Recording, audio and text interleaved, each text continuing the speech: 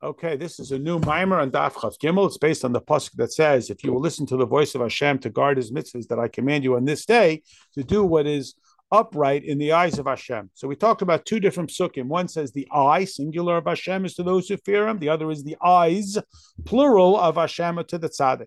So we explained that there's two levels. Torah is called the inner chamber and the key to the inner chamber, and mitzvahs are called Yira is called Yerushalayim is called the keys to the outer chamber. Just like you have to first go through the outer chamber in order to come to the inner chamber. And if you just have the key to the inner chamber, like one who says all I have is Torah, doesn't even have Torah because he has no access to it.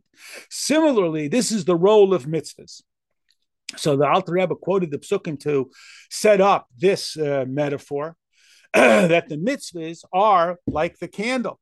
And a candle holds the light. If you have a flame, but you have no wick, and you have no oil, and you have no menorah, then it just dissipates. Similarly, if a person doesn't first have the entry level, which is illustrated in the Psukei de Zimra, where we are taken up in the enthusiasm of the angels, that they are declaring the oneness of Hashem. So we want to declare the oneness of Hashem. They are awed by God, so we are awed by their awe.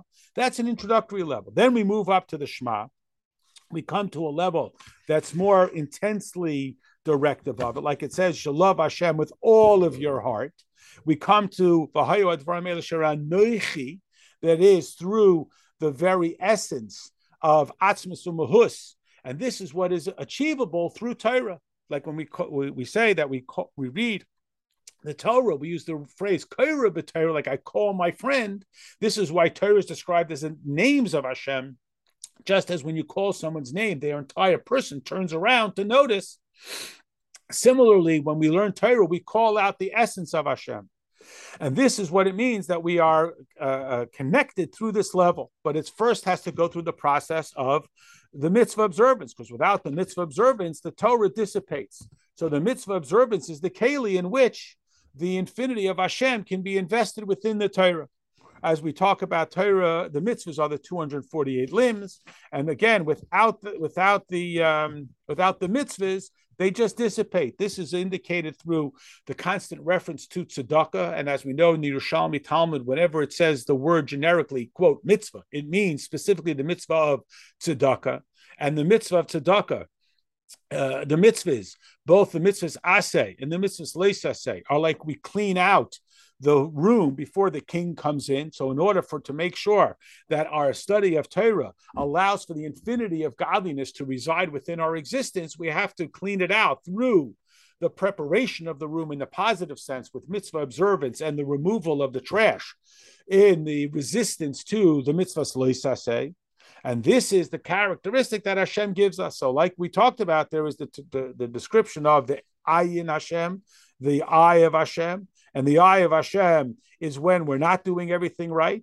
And the Eini Hashem, the eyes of Hashem. So again, just to follow the metaphor one step further, it's similar to the idea of the depth perception, that when you have both eyes, you do not see a distinction between up and down, big and small, this world, that world, this world, the world to come, where we commonly grade them out. Rather, we start to get a Yehudi law perspective where all of this world, all things have no stature in the awareness of Hashem. And this is why we have to say moedim, because we have to have at least a basic level of acknowledgement.